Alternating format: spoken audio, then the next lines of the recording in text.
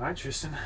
We've known each other quite some time. Let's give me a little bit of a background so everyone knows a little bit about you. So before we get really rolling into this.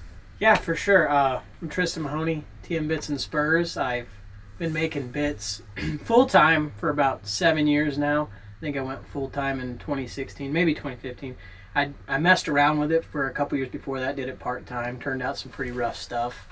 But then once I got to the point where it was acceptable and kind of got rolling from there. All right, and Arizona, right? Grew up right in Yeah. the Casa Grande area, or where exactly? So when I was like 4 or 5, my parents moved into Queen Creek, and that's where I grew up till about high school, and then we moved out to Florence. And I've been in Florence ever since. Me and my wife, we built a place out there in about 2016, moved into our own place. And so yeah, it's kind of in between Phoenix and Tucson, for those of you who aren't familiar with Arizona. All right, so this is what's going to be fun about today. You and I's timelines are really similar as far as like me starting X Factor roping, and TM Bits and Spurs, right? So I don't know for a lot of people if they understand or have kind of been through it, but when you start your own business, it is an incredibly it's a learning curve, right? Being an entrepreneur or just going out on your own, it sounds fun, and there's a lot of cool things right off. You've got a lot of freedom, but there are a lot of trial and errors. It's very hard times, really. The first handful of years are really, really tough. At least it was for me. I don't know what was that kind of like for you. Yeah, same, dude. It's something being self-employed. You're head of marketing. You're your own accountant. You're head of sales. You're head, for me, I'm head of manufacturing. And it's me doing every job, and so you have to know your business, right? You can't call it a business at first, but as you start making it a business, you're like, oh wow, I got to do this and that to keep everything running, to keep sales up, all of it. And your time, you figure out your time is valuable, but your time is actually worth nothing, really. It didn't really matter how much work you put into something. How many hours is just the end product is the only thing that kind of matters, right? So it's learning the time management and then what I'm actually worth. That was hard. That was hard on me. I'm gonna be honest. I'm sure with your deal, it's a little bit different than mine. Whereas you've got to get this video edited, and it's 36 hours to edit this roping that you're going to release, right? I get paid every time I turn out a bit, right? So it made me think about time way different than I did before. I never put a value on my time, but then I know, all right, I if I make this bit back in the day, I got $125 for them. So I'm like, my time is worth. I can build a bit in 2 hours at that time, maybe a little more. So it's my 2 hours is worth $125. So whatever I'm gonna do, it better pay me better than $120, or better be worth $125 to me, or divide that in half. That's my hourly rate. So ever since I've started building bits, that's how I've kind of looked at my time management. It's that kind of interesting. And so just a little more background.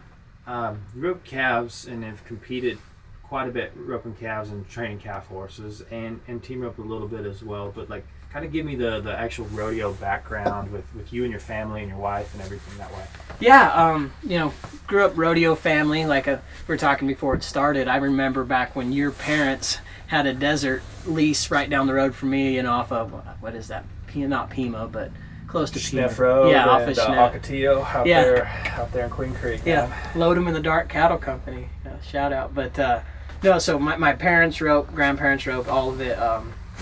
My mom, I think she's 3-time world champion in WPRA. My dad, very successful team roper, and because they team roped and I'm the way I am, I wanted to rope calves. Because, they're zigging, I'm zagging. And roping calves in Arizona is different. It's not a big calf roping state. Not a lot of us did it, but it was fun just growing up and finding the instruction where it was, and kind of getting better. I've pro rodeoed, amateur rodeoed. Me and my wife, we started dating when we were 20 years old. We amateur rodeoed up in the Northwest. She's a real badass. She's won the Grand Canyon Association. She won it 7 years in a row, I think, before she finally had a baby and let him beat her. So right, yeah. Yeah. So needless to say that this is kind of the unique thing, right? Is you're around the rodeo kind of people around here more than anything else, and so the next thing is moving on to like what kind of makes you go down the route of, hey, I want to start building bits and spurs. Like where did that come from?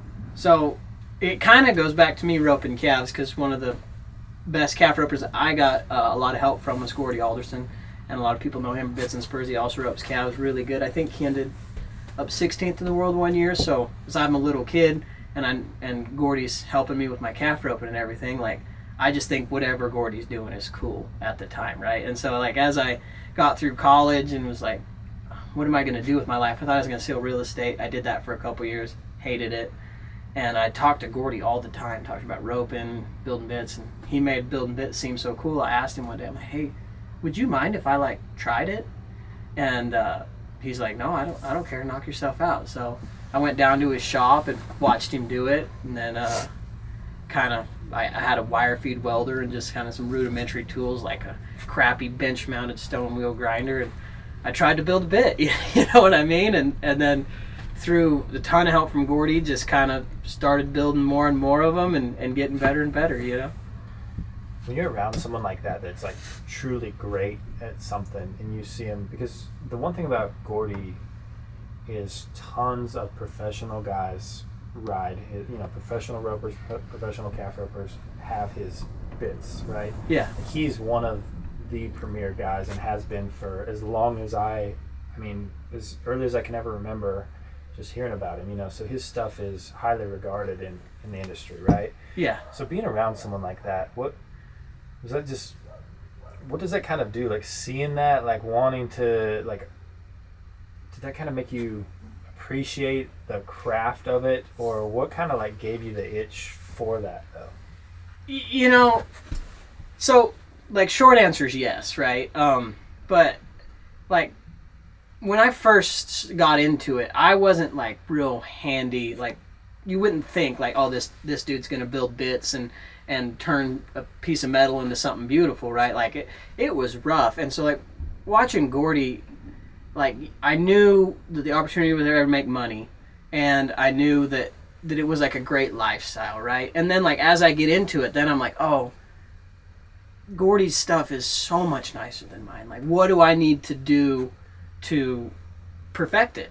And then of course each piece you start building it, and of course I'm calling Gordy 6 times a day. Hey, how do you do this? Where do you buy that? Where, what's the best way to build this mouthpiece? How do I build this jig? And then so honestly he couldn't have been better with helping me. Like he's helping competition, and for no other reason than he's like a great guy.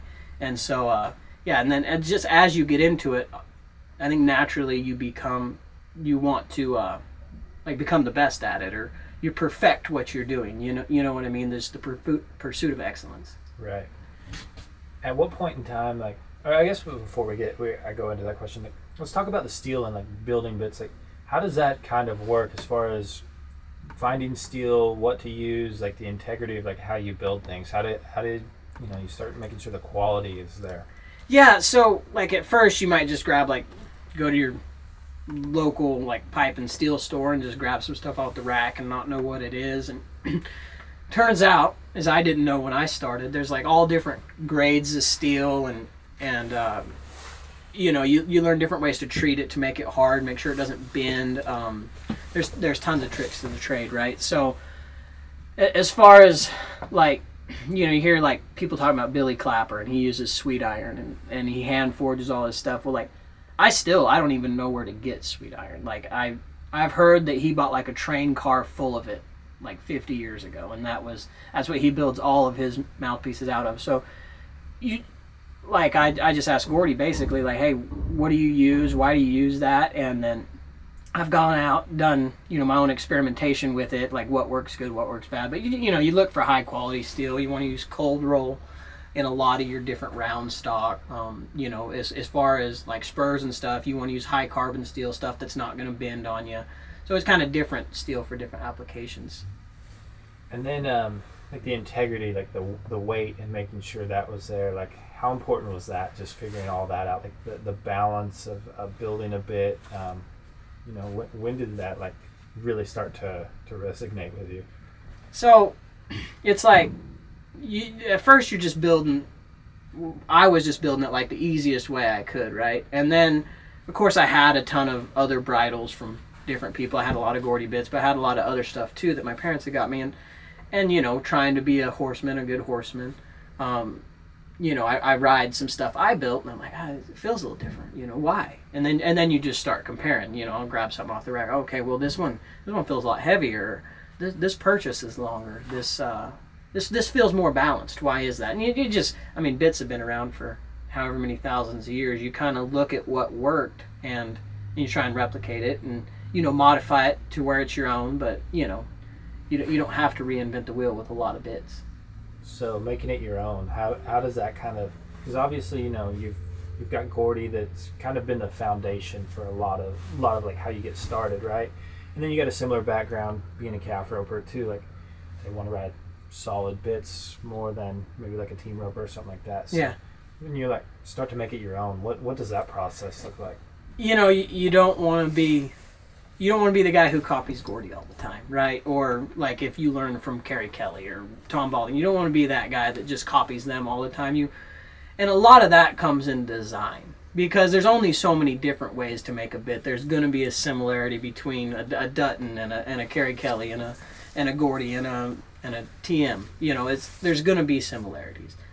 So on my design, I tried really hard to make them my own, to not just knock off Gordy. You know, obviously he's famous for the dots, and I'm not saying I won't do dots, but I try and, you know, go with other stuff to make it my own and unique, you know.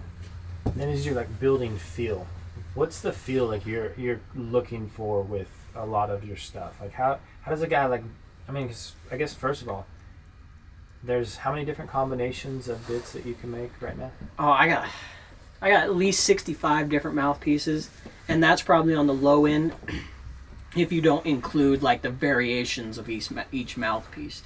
You know, where you go copper bars or 3/8 bars, or you know, the different sizes of things we can put in them. So, and then, I mean, you know, upwards of 25 shanks, and you can interchange almost everything. So yeah, you just get to experiment and what you like as a. And I'm not saying all bit builders have to be horsemen or whatever, and I'm not saying that I'm the world's best horseman, but I think having a solid foundation and understanding what I'm looking for out of a field when I'm trying to get a horse to do something, it helps with building the bit, you know. Yeah, it's kind of, it's how you put you into it, right? Yeah, and it's kind of an interesting, not a dilemma, but something that I struggle with a little bit is like, so if I want to be the world's ultimate horseman, well, I want to be able to take my calf horse and rope on her in a halter, right? Of course, I'm not perfect and I can't rope on her in a halter, and then I got Paige Freed calls me and is like, hey, my head horse is doing this, what bit should I go to? Well, kind of my always fallback is like, well, it's probably more of a horsemanship thing than a bit thing, but at the same time, I use bits for that purposes, right? They all have a purpose, they all do different things, so you got to know, all right, well, this bit is going to help your horse get to the point of where we all want him to get him to, which is riding him in a halter, right? You try and balance that. Does that make sense? Yeah, we're looking for this feel, like this automatic feel, and this really like, I mean, as a team roper, right? If you're competing, it's like I want it to feel like I'm roping on the dump, like I'm roping on the ground on my horse, like I'm able to create a shot. Yeah. And so that means like everything is just in rhythm. My horse is in rhythm with the steer and the run. Like he's releasing when I want, but he kind of like he's out of my way, but I've kind of like I don't know how to exactly if I'm describing it the right way, but that doesn't happen. I mean, I've got one horse that it happens on a lot, but it doesn't happen very often. Right? Yeah, it's like the horse is special if you can. Yes. You know. And so now it's like you got to manage. We got to manage our horses, or if we want to add like little things in, like with some body control, like you were talking earlier, like a hinge port, right? Like a hinge port will give you a little bit more control with maybe the shoulders, and you can kind of fix things that way. So it's like that's a bit that I'll go to a little bit if I'm like looking for that specifically with a heel horse or a head horse. But then once I've kind of got that back installed into my horse, I'm generally to something a little bit more solid, right? Because I've got in between my feet, in between my reins. And so I just keep going to this, like, I don't know that I can have enough bits. Like, I think it's really like my collection has to be a lot at some point, because if I can have a good game plan with how I'm going to ride my horse that day, then I know what I'm trying to accomplish as far as like a horseman goes. And then on top of it, I know that I'm very limited, like with my riding. It's like it's just good enough to be like dangerous, right? Like that's kind of how I feel. Like, you know enough to get in trouble, right? I feel the same thing. Yeah, so I think that's kind of this unique thing, that at least my perspective on like how I need like a different bit, or like how I try to look at using bits, right? And I think that's got to be a lot of it with team ropers, is understanding that, right? And is that kind of what you're, what you feel a lot too? Yeah, like, because somebody will call me and they're like, hey, my horse is being real strong, or whatever they say, he's not rating, and they want me to diagnose a problem over the phone, which I love to do, but at the same time, that's a hard answer to give. Do you get that all the time? I do. I get that a lot. Yeah, it's like, hey, no trigger here, he's running off. It's like, all right. He's strong. Yeah, he's strong. I'm like, all right, well, like, do you do slow work on him? Like, is he ignoring your hand, or is he just not watching the cow? Or whatever it is. And so I get to try to diagnose things over the phone, which is challenging. But I feel like, just like you, like knowing a little bit and feeling like, you have the wherewithal to train a horse, or to at least keep a horse working, it's like maybe I can help guide somebody down the right path with it. Well, and don't you think too, for the rider, it's good to know who you are, like truthfully diagnose your riding. Like, am I heavy-handed? Am I quick-handed? How do I like to score my horses? Do I pull when the gate's open? Do I like them a little more like loose rein? And then you can start, like, when you come to you, like, or someone that, like, a bit builder, right? You can be like, hey, I actually don't move my hand much when the gates bang, and I'm finding that this horse is like really like moving around a lot. So you might end up with like a solid bit that's kind of heavy, right? Like something that kind of keep them in the box a little bit more, like keep them bridled up naturally, like a quicker bit, right? Yeah. As opposed to me, where I want to like pull a little bit and when the gates bang and then release. And so I need something that's a little bit less, and that the horses can kind of like lean into or kind of hang on and then release, right? So I know that when I'm like coming into a conversation, like, hey, this is what I'm doing. What's going to help me here, right? That is totally helpful when you come to me with that. If you know yourself, and sometimes it's hard to be honest with yourself, because just for an example, like, I didn't know this for a long time. I thought I was doing everything right in the box, right? And because I worked at it really hard, and I'm like, okay. And then you get somebody that, like a horseman that's a higher level than you are in there, and you realize, oh, I'm being way too handsy here. I'm moving my hand all the time.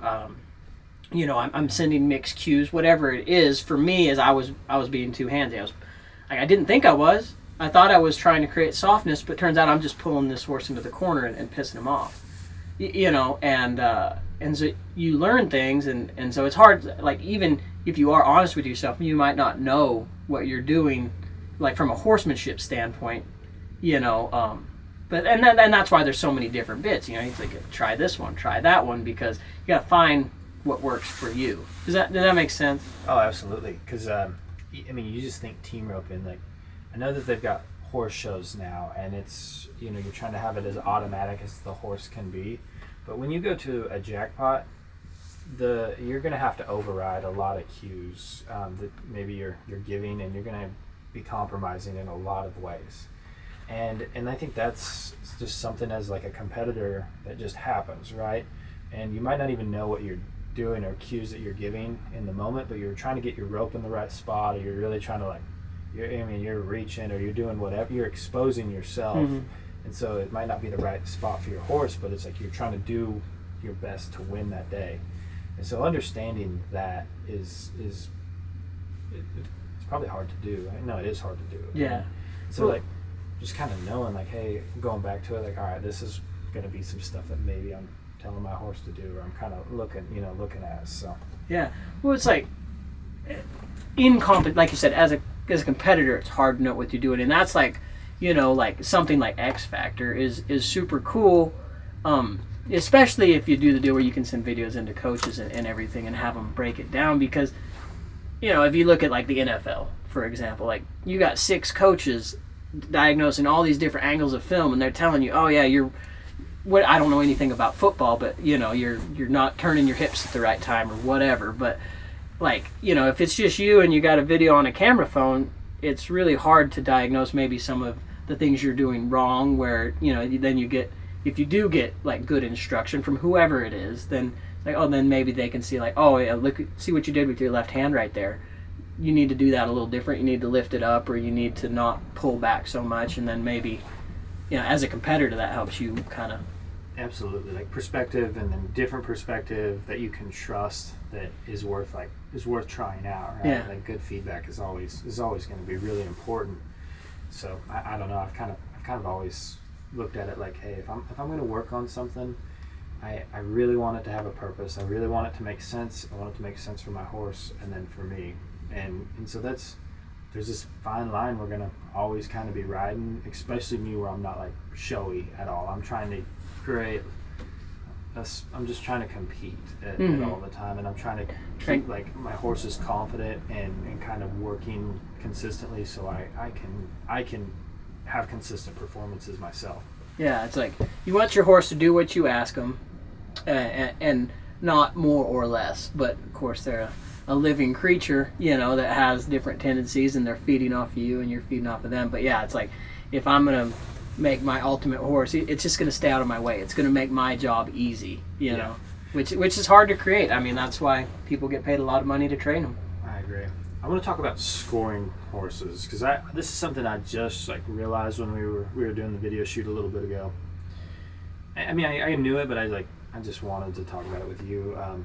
So as a calf roper that rodeos, right? So let's just say a box is 17 to 18 foot deep, and the calf roping move is very similar to a World Series start. Yeah.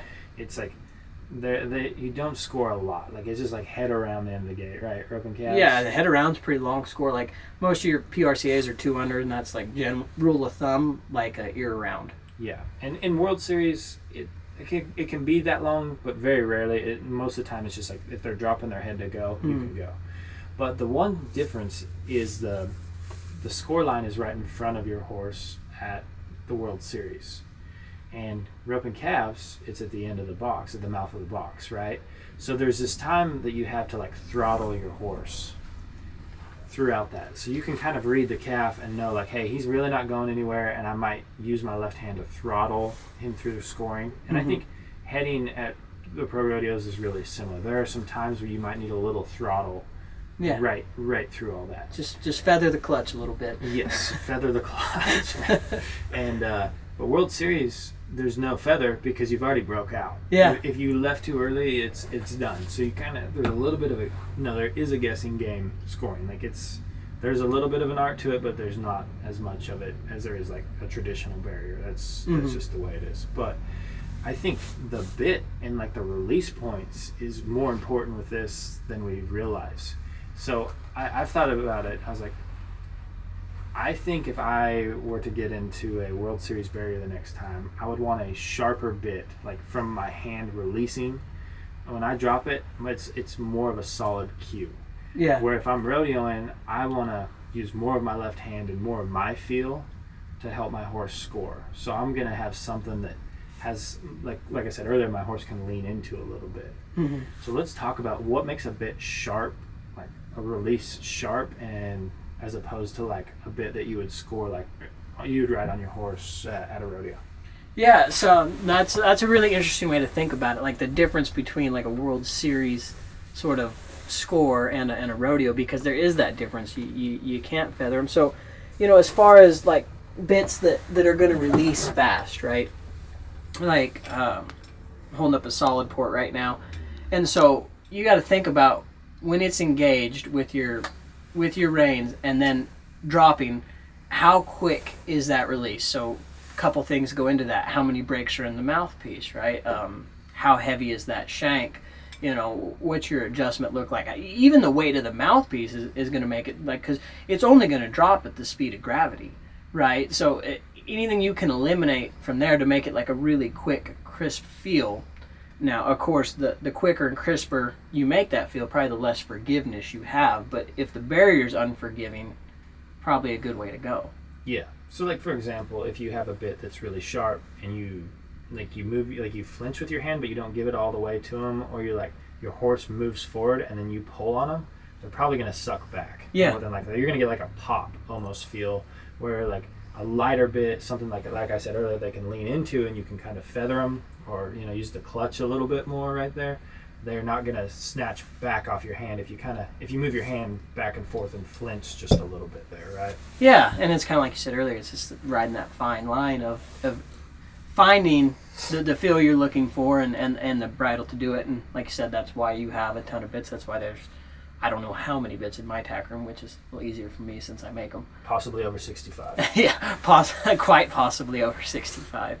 Yeah, so, and you just got to find that fine line that you're looking for. But, if I can help somebody find that line, like, this is what my horse is doing, this is the feel I'm looking for, maybe I can kind of guide them into that by telling them about, like, a solid bit. It's going to be quicker release, but it's also going to be quicker to get in their mouth. You might create this, or, a gag bit's going to be slower to release, but going to be a lot more forgiving picking back up. You're not going to create the pop with that, or whatever the case may be. Yeah, so, all right, so on a gag bit, for example, I think this is a unique spot for a heel horse, right? So, especially World Series, it's still kind of tough to score your horse. You can go pretty aggressively with the gates, but there's times where you break it if you do. Yeah. But heeling, you're going to get a little more like throttle through that, and I think that is completely fine. And you can have like a solid bit still, so if you want like that big stop, right, you can go that. And I think that's kind of the next thing that's really unique, right, is if you're looking for a little more score like that, you can maybe get some feather right there with your heel horses, and then you can kind of get the straightness of the staying in between your hands and your reins, where you're not getting so much like break in a bit too, so you can get that in the field, right? Yeah, and so, I actually about a year ago now, I caught the team roping bug pretty bad, and so I've entered some of these World Series heeling. I've been heeling and stuff, and it's so different heeling behind that heeling barrier. It's really weird, because I've heeled at quite a few rodeos if somebody needs a run, or if I whatever. And but yeah, as far as like throttling your heel horse out of there, then I try and look to marry like the movement of the gag with the square solid feel you're looking for in your stop. You know what I mean? And it's like and that's again a fine line, because if you want that movement, you're gonna compromise some of your body control, like keeping them square in between the bridle reins, because there is movement and it does promote lateral flexion, so to speak. So but I think that's a good feel to kind of shoot for with a heel horse, is kind of where you can feather them out there, but then you still get that control. They can bend around the corner, not too much. You don't want them to pop that shoulder out and kind of lose that squareness, so then they can stop real big. Yeah. And I think that's like one of the things that the calf ropers have really like. I think this is why calf ropers have been able to they have to put the big emphasis on scoring, and drilling the barrier. But then the horse also has to get out there and be really like framed up and strong and hit a stop. And I think that's where it's kind of came from. And you see it a little bit heading. You see guys that can do that, or at times it's like they don't want to like the feather score, but then they kind of get that explosion out of it when they do see the move and know they need to get the horse running.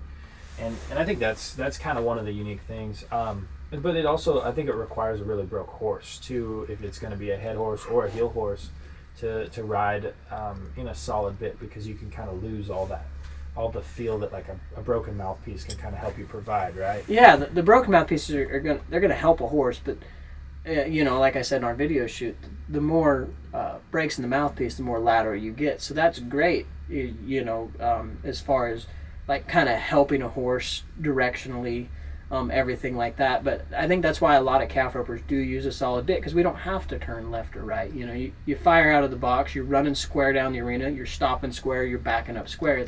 It's kind of a little bit of a different beast. And I think that's why a lot of team ropers use a lot more broken mouthpiece bits.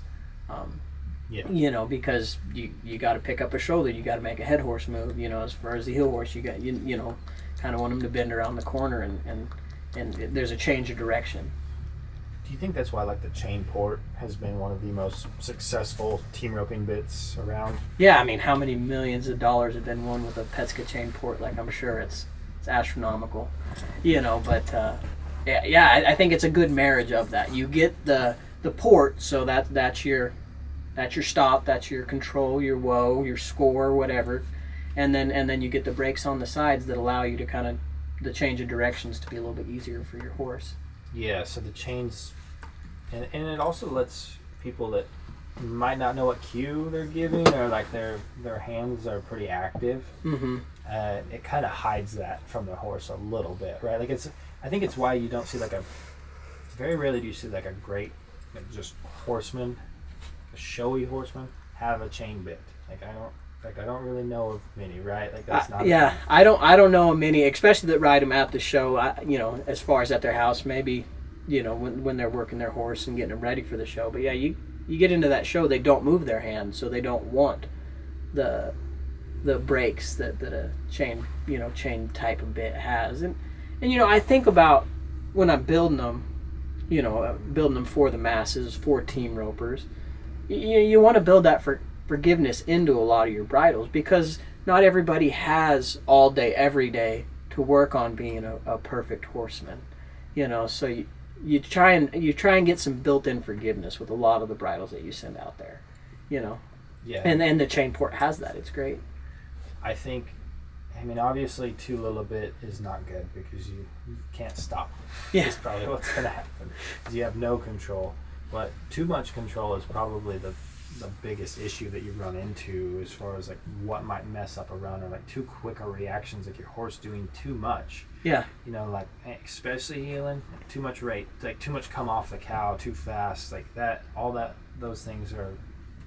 They're a disaster when they happen to run. If a horse moves in the box and then sucks back, it's over. You're late. You don't you're even done. have a chance when things like that happen. So you got to try to find the line of like what my horse can listen to my hand on, and follow everything, but still be light enough that they can move confidently, right? Mm-hmm. Yeah, and that's the sweet spot we're all trying to hit. Where how much forgiveness can we get out of our bridle while still maintaining the control to get a horse to do what we want them to do, because we're not going to be perfect as competitors. Our left hand isn't going to be perfect, and but yeah, you don't want your horse running through your hand when you throw your rope, and you don't want them sucking back. That's too little a bit, and then too much a bit. You get them sucking back when the gates bang, because your left hand moves and it hits them, and like you say, it's over. So. Is this where the tri-bit program comes out? Because it's like you have to deal with so many people, like kind of. I mean, you're doing custom bits, so they've got a feel that they're talking about something, but maybe that doesn't get communicated, and that's kind of why I was like, hey, I need to ask these questions, because like, hey, you do want to help people like get the right bit for their horse and themselves right off, but sometimes maybe they don't even know. So is that like, well, hey, I got this tri-bit program, and I'll just send you this bit, and if you don't like it, we'll swap it out, or we'll give you what you want, or is that kind of where that all comes out? Yeah, that's what it started for. Those phone calls that I say I get all the time, I'm just like, because I can only give so good of advice. I don't know the whole situation. I don't know the horse. I don't know you as a horseman. So it's like, I can give you my best guess, but these things are expensive, and I understand that, and I appreciate that. So it's like, what my thinking was like, hey, I'll build something plain. Price point's a little cheaper. You buy that one, send it to you, and then we can get a little closer to the hole. So you tell me your horse is doing X, Y, Z, and I say, I tried this hinge port on him. And then I'm able to send that out. You have to buy it up front, because I can't get a bunch of stuff out there Yeah, it's unfortunate, but Yeah, without getting paid, else you might just be able to keep that in your tack room. Yeah. But so, you buy it up front, I send it over, and it's like, okay, well now it solved X, but Y and Z are still a little bit away from the hole. And it's like, but now we can get closer to the hole, because now I know exactly what that hinge port feels like, because I've ridden my hinge port, and it's like, okay, well now I'm looking for a little bit more of this. It's like, well, perfect. Well, let's trade out that hinge port for maybe a more severe hinge port, maybe a longer shank, maybe the hinge port didn't hit the mark and we need to go in a different direction. We'll put a correction on them or something. That's where that all came from. What do you think is the biggest mistake people make when they're purchasing bits or looking at buying bits for themselves? People want a bit to solve their problem, which is difficult for all the reasons that we hit. Like, they want one bridle that's going to make their horse score, going to make their horse rate, going to give their horse a perfect head horse move, and then face like a freight train. You know what I mean? It's like, and that probably doesn't exist out there. That's why, especially when you deal with horsemen, that's why they have so many different ones, because different bits do different things and gives you a different feel. But yeah, the cure-all is what people are looking for, and that's hard to give them. So for like someone that wants to buy a bit or like start looking into like broadening their collection, I think that's what they need to understand is the feel the bit provides, and understanding the more breaks and like the more it's like lateral movement comes into play, and how the leverage kind of works, and gags, and how that all kind of goes, as well as like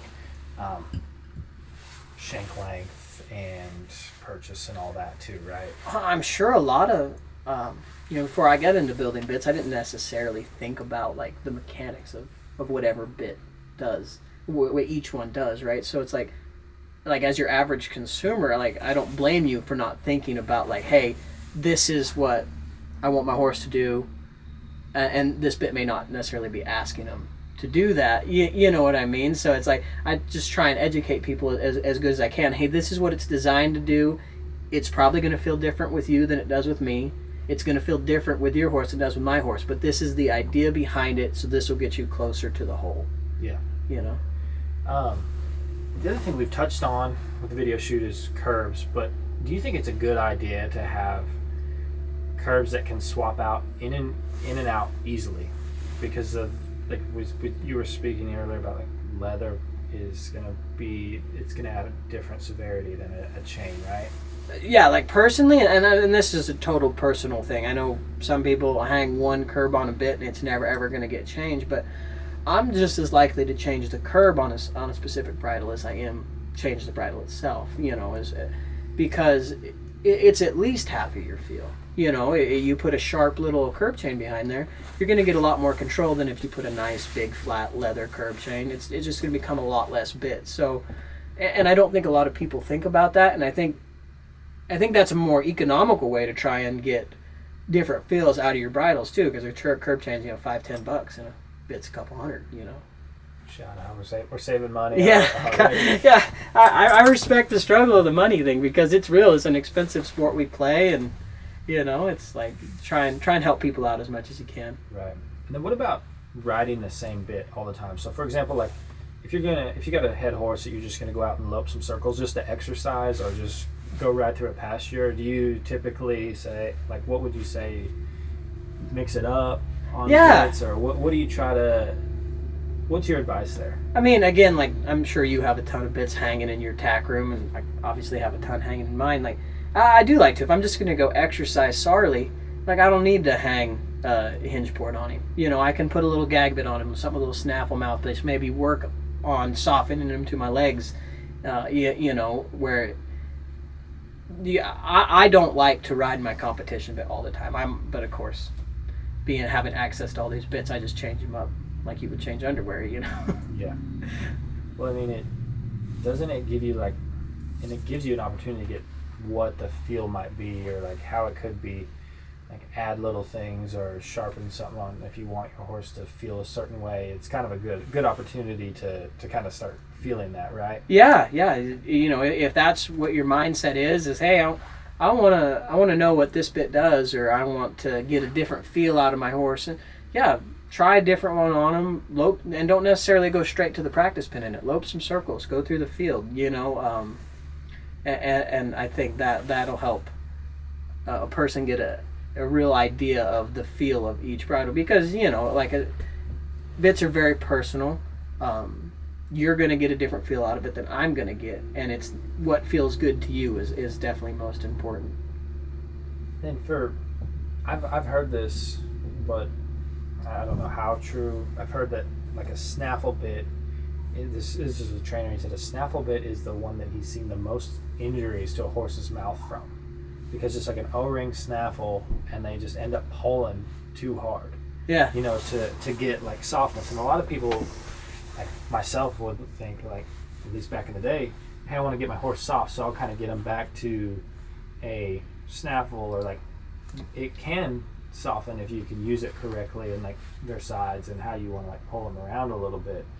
But is that something, like, there's certain bits for softening, know how to use them, like be careful with them, because they do work off of the release of pressure, right? Yeah. I mean, like you said, the release of pressure, like being trained as a kid, going to different horse trainers, that they always told me the release is at least, if not more important, the release of pressure is more important than the application of pressure. So I think that's a good thing for all of us to keep in mind, because I know personally it's easy to put on pressure. I put on pressure like nobody's business, right? Releasing that pressure in the correct spot and at the correct time, that's hard. That's what I feel separates the great horseman from the not as great horseman, is like that they can release and they can get that feel out of their horse. So yeah, I think it's important for all of us to keep in mind, we put an O-ring snaffle on a horse, we're going to go to softening him up, we're loping it in some circles, but all we've done that whole time is seesaw his face. And it's like, well, we've never shown him to release. Have we actually softened him? Probably not. All right, man. So let's go back to building bits, and because as far as like the business side of it, at what point in time you're like, this is what I want to do for a living? Like, this is, I can make this work. Yeah, I think, like I said, I dinked around with it part-time for a couple years. Turned out some pretty rough stuff. But then that rough stuff got refined a little bit, and man, I just enjoyed it. I enjoyed the reward of seeing something that I built, right, from start to finish. It's just me and my dogs in the shop, maybe a potbelly pig, right? Yeah. And so you started with nothing and you end with something, and like there's some sort of primal reward to that, right? Like our built-in reward system. It's like, wow, I did that. It's kind of cool, and then they get nicer, and you're like, and then you kind of get a little bit more proud of it, right? And then you sell them to some of your friends, like I said, for like $125, and God bless those people for buying some of that stuff. Like my buddy, he's got one. It's got weld splatter on the inside of the mouthpiece, right, from my wire feed welder. Yeah. But then you start building some stuff that's a little bit better, and people are like, man, that bit really made my horse work good. I really like the feel of that bit. Like, you did a good job. And I'm like, thanks, man. And so as I started putting out product that people came back to me and said, hey, that's a good bit. I used that one at the rodeo. That's when I really, thought, well, maybe I can do this for a living, and maybe I can kind of make it a business. Do you think it's important to have that humility too, like knowing like, hey, I need to be getting better, right? Is that something you're constantly like, that it was just always there early on in the business? Yeah, like that. Well, like very first it wasn't, right? Yeah.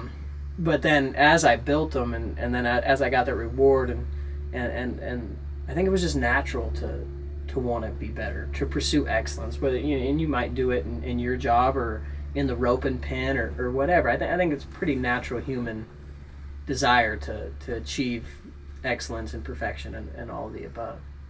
So how does a guy do that? As you like, you're stepping out onto your own, and you've moved into this you're running the show, right? Like, it's your business. But how do you maintain the humility and like, I want to try to get better and still improve things, and then like, hey, we're putting out good stuff too. Like that's the other deal too, right? Is that a challenge? Yeah, I guess so. It's like for example, so Danielle Lohman, She made the NFR in the breakaway. I don't know. Last year, I think. It wasn't 2022. It was 2021, I believe. And I saw her at a jackpot, and she's riding a bit.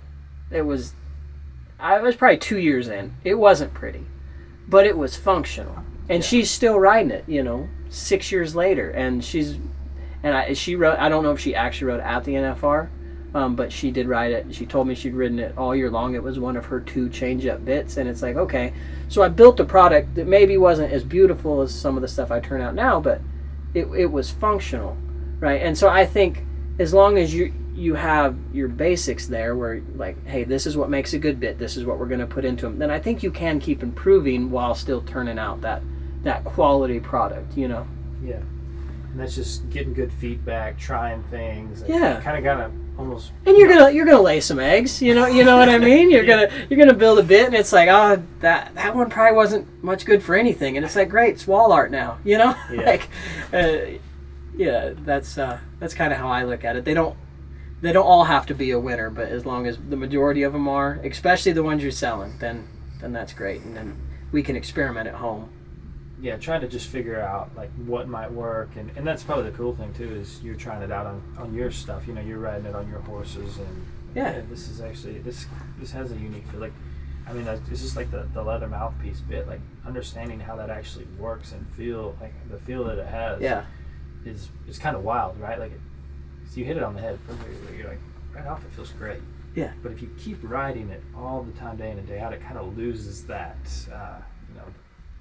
I don't know what it is. Yeah, it's got like a special sort of magic at the beginning, but they will get numb to it. I mean, it is just a piece of leather at the end of the day, so they probably get a little numb to it. But yeah, it's a cool change-up bit for sure, and getting to experience that. All right, I didn't know about it. I got told about it. I'm like, I don't think it's gonna work, but I built it and rode it and was really happy with the. And I changed the purchase length a couple times on it to try and figure out what worked best, and I've ridden it in multiple different shanks, and that way I can give, if you call me like, hey, what's your recommendation? I can say, man, I really like that in an 8-inch shank. I think it feels the best, Yeah. So, selling, let's talk about that aspect, because you obviously do custom orders all the time, right? Yeah. But you do a lot of it digitally. On online sales, right? It's kind of been the main way you've tried to build a business. Was that always the idea, or what do you think about that? It was just so natural. Facebook is such a powerful platform. Like, I can reach so many people, and now I'll run some Facebook ads and spend a little money and stuff, but for years it just was posted on my personal page. Like, I didn't even have a TM Bits and Spurs Facebook page. Right. I just said Tristan Mahoney, and I'd post some bits, and people would call me, text me, whatever, like, hey, I want to try one. What do you got? And that's where the whole thing of trying to help people find the right bit, that's where that started. And people texted me, hey, my horse is doing this. Hey, my horse is doing that. Because I think I don't think there's a lot of resources out there for somebody to try and help find the right bit. And I think that's why people like the custom bit makers, because they can call me and they can say, hey, my horse is doing this, my horse is doing that, and you might lose some of that, like if you're just going to grab a classic equine bit off the rack, which they do a fine job, they make a fine bit, but there may not be kind of that guidance there, Yeah, I mean, you're talking to the person that's building the product, right? Yeah. And so they've got the most experience with it, and should be able to communicate, like, hey, this is the feedback I'm getting, this is what I think it should do, like, this is what we're designing this to do, right? Yeah. And as far as growing it digitally, it was natural, like, it's like, if it's not broke, don't fix it. So I post something on Facebook and people would order stuff. So I just kept growing my Facebook presence, and obviously word of mouth is the best advertisement you can get. It's free, and carries more credibility, but that just comes from building, quality products and over time getting enough of those products out there. I mean, I'm sure it's kind of the same for you, it's like you want a consumer to be like, hey man, you should download X Factor, it's awesome, but you got to reach a bunch of people too. Yeah, definitely. It's really powerful when someone's probably talking about a video or a tip or something they got, and they're like, hey, and they're telling their friend, and they check it out. And I think it's definitely got some power behind it, right? Yeah. So I think that's a huge component to growing a successful business. Is you got a happy customer, and they're telling their friends about it because they trust each other, right? So that's just Yeah, dude, I mean, 100%. Like when I downloaded X Factor, and like I told you, I caught the team roping bug. So I downloaded it and started watching all the videos, and then just naturally, because it's a good product and I think it's cool. I was telling my friend, like, we were talking about healing. I'm like, dude, there was this video Jade Corkle was talking about this, and that, and I was like, it really helped me, And they're like, oh, you think that X Factor's worth the money? I'm like, dude, it's $30 a month. Like, yeah, like how much you gonna spend in an entry fee, right? Like, so, and I'm sure those same interactions happen with my bits. It's like, oh yeah, I bought this chain port from Tristan Mahoney. I really like the feel of it on my horse, and then maybe that leads to a sale. Yeah, absolutely. So let's talk about the custom. Like, how does it typically, like a custom order, work for you? Like, call up, say, hey, this is what I'm looking for, like a hinge port, and you kind of go through like the different types of shank, the purchase, like make sure they know like what type of feel they're going to be getting, right? Like what? Yeah. If they ask me questions, I'm happy to answer questions, but a lot of times somebody will drop me a text message, hey, I want a chain port on these shanks, these initials, these designs. I'm like, perfect, you're on the list. Yeah. And I love those. Those are easy, but I don't mind either when you call me like, hey, my horse is doing this, and so it kind of is all over the map. Some people like to phone call, some people like to text, some people hit me on like the messenger app through Facebook or whatever. So it's all over the place. I like that. I mean, it's the communication side of it with in the Western industry is kind of awkward anyways. So there's guys that like don't even text. There's guys that do, and it's like, okay. It's funny. The guys that don't text, it must just generationally, right? Like me and you are within a couple years. I'm 32. But if I get a caller, generally they're over 40 or 50, and they always tell me where they're from. This is old so-and-so from Burwell, Nebraska. It's like, man, couldn't have sold you that bit without knowing you were in Burwell, Nebraska. You know what I mean? It's just kind of funny. Yeah, for sure. And then the silver, you offer like custom silver on the side. So if they want initials, things like that, you're all about that. Yeah, I love to do brands, initials. I mean, I think that's what drives most people to a person like me or whoever does custom bits. It's like, okay, they want them pretty. They want their brand on them.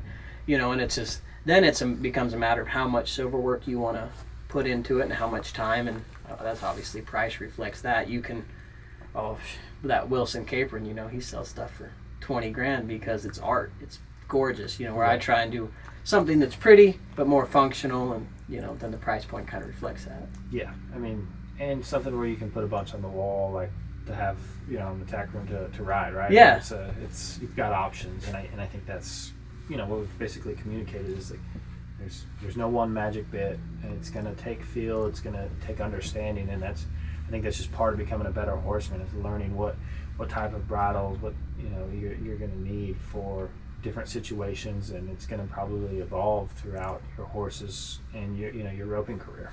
Yeah.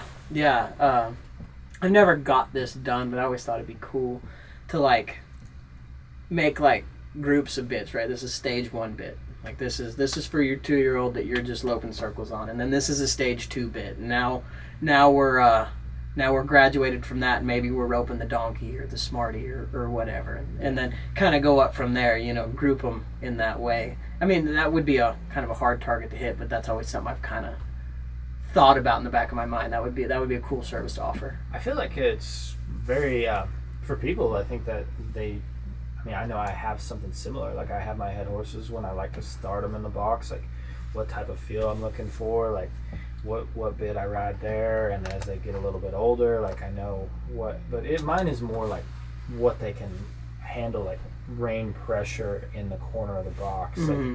Like I think that is most of heading to it. Isn't that the hardest part? Is making something good in the corner? Like that is so hard. I would really respect like a person that can do that, because that's my weakest point for sure. Like training a calf horse or whatever. It's like just getting them to score and being able to trust that and then fire off your hand day in and day out. It's what makes horses so special and so valuable, is when you get one that can do that. But I think there is a little bit of method to the madness, and if you can keep them comfortable there and following your hand out, that I think it's a good starting point, right? And understanding that, and so like that's for me is like I like a really small hinge port, like right off, and not much of a shank, probably like right in between the 6 and 7, Yeah. you know, and just something that's like slow reacting, a lot of curve to it, like something that I can give more hand pressure and it's a slower release. And I think that's just a good way where I can't do too much myself. You know, I can't scare them personally. Yeah. And if you're gonna get me hooked, right, on TM bits and spurs, and I'm a header, what's gonna be your first recommendation of a bit for me to ride and try, and the one you think like, hey, they're gonna love this one, they're gonna come back. Like, what's the bit that gets you the most benefit, like customers coming back? Yeah, that probably not a one-part answer, but I'll shorten it the best I can. So as far as like you're a header, you call me, hey, I'm just looking for a good bit for a head horse. I'm probably going to send you, if you don't have a chain port, I'm going to send you the chain port. But I say, hey, what about a chain port? Oh, I got one of those. All right, cool. And then we're probably going to transition into like a hinge port, correction, those type of bits. You know, play the hits. You know, stuff that works, stuff that everybody makes. Everybody makes it because it works. You know, and I think I do a good job with those basic foundation bits where if I send you one, you're going to come back because it's, you know, it's going to ride like you think it should. And for you, it's what's the, like, you don't have to give away the secret sauce, you know, right? No.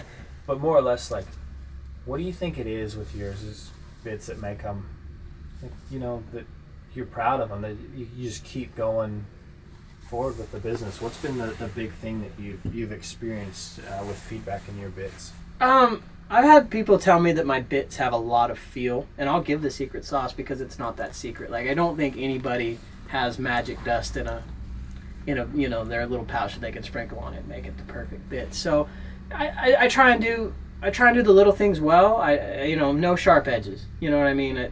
Like, do a good job. You know, knock the rough off your bits. You know, I put mullen in a lot of my mouthpieces, almost all of them, and I think that's huge because it's just going to curve that horse's mouth. The horse is going to pack it better. You look at some people's bits and and some people want them straight across, and if you want it straight, I'll build it straight. But if you just call me, you don't have any specific requests, I'm sitting in your bit with mullen. I'm going to tip it back a little bit, make it a little bit less. When I say tip it back, I mean tip the mouthpiece back relative to the shank, right? So it's not straight up and down like the front of the shank. It's the horse's mouth. Yeah. I just try and shape the mouthpiece to the mouth, and you know, I think those things. And I'm not the only one that does those things, but I think I do those things well, and I think that's kind of what gives you the foundation of, hey, this bridle feels good, because I'm a big positivity guy. Like, I am not going to sit here and say like, hey, Gordy's bits don't feel good, or a Kerry Kelly bit doesn't feel good. I'm sure they do feel good. That they've built great businesses off of those bits feeling great. But you know, I try and make mine feel good as well, and I think there's enough for everybody. Yeah, and I think that's the difference is like each person has their own influence into the bit, right? Like, Yeah. Like Kelly kind of comes from a show background. Like, you very rarely see him with a ton of like broken mouthpieces. It's getting to that way now more and more for him because he's kind of transitioned to team roping. Gordy's got the calf roping background where it's a little bit more solid, more weight. Like the that's what you used to see a ton with like Gordy's bits, right? And so it's like, you know, you kind of take and put your twist and like how you see it. I think that's what makes it kind of special. That's what makes it unique, and then the consistency, right? Of being able to, each time you sell a bit, it's like, hey, it should feel like the same bit should feel the same, for, you know. Yeah, if I build 100 hinge ports, you shouldn't be able to tell where in the process I built them, right? Yeah, those are the words I was looking for right there. Yeah, and you know, and it's like I try and design with my customer base in mind. I know I sell mainly to team ropers, so it's like I come from a calf roping background, but that doesn't mean I can't learn from team ropers and, you know, and kind of cater my designs and to the needs of team ropers, right? And barrel racers and calf ropers and bulldoggers and whatever I'm going to. You know, I'm a big give me feedback even if it's not good guy. Like, I love it when somebody calls me and says, hey, this thing doesn't ride right. I'm like, well, why? You know, what do you think I should do better? And then I'll make it right. You know, and I think that's a big. I try and do things the right way. If it breaks, if it bends, if a letter falls off, I'm going to fix it, and I'm going to fix it for free. Right. You know. I think that's. I mean, obviously that's a solid way to go. And then, you know, the thing that I see with them and kind of so excited about them is the quickness with your hands, plus like the feel. Like I think you're going to ride that line a lot. And I think there's going to be a lot of people that will like that as far as like scoring goes. I think there's just the weights there, so I think the cues are going to be there. And I think that's really what team ropers need, is they need to understand like, hey, the scoring is going to be the huge, you know, one of the biggest parts of winning, and that black and white cue and the ability to give that really easily is going to be a big thing to winning consistently at a World Series barrier. And then knowing like, hey, this is going to be the different types of feel I'm going to get for a rodeo guy. And, you know, the more advanced guy is going to kind of already know this. Yeah. So I think that's kind of the balance, you know, that you've already got there. It's just educating with that as well, right? Yeah, and that's one of the things I hope to reach the most with doing some stuff with X Factor is like, hey, you know, we can reach these people and we can have the production and the platform to educate people and tell people like, hey, this is what we designed them to do, you know, and maybe this will work for your horse. Right. Well, man, I appreciate you coming on. We obviously we did a video shoot earlier. We've kind of mentioned that, and it was great. I got to learn a lot about the different types of mouthpieces, what type of feel they're going to offer, shanks, everything, purchases, just what it kind of creates. And I know we touched on a lot of it right through here, but definitely recommend you check out the video shoot and everything that way. You want to add anything? Man, thanks for having me. You know, look me up, TM Bits and Spurs on Facebook, tmbitsandspurs.com. For some reason, people think it's T and M. It's not. It's just Tristan Mahoney. So just TM Bits and Spurs. Yeah, and I'm easy to find. I'm easy to get a hold of. So yeah, thanks for having us today. Thanks for doing the video shoot. I had a lot of fun. And yeah, thanks, man. Yeah, no, and like we said, last thing, you know, you take orders online or you can call. Like your phone number is very available throughout, you know, all your social media, you know, channels. And so that's something if you do want to talk to you and just kind of get some feel of like, hey, this is maybe what I need, or if you kind of already got a good idea, you can do it that way as well. Yep, absolutely. Thanks again.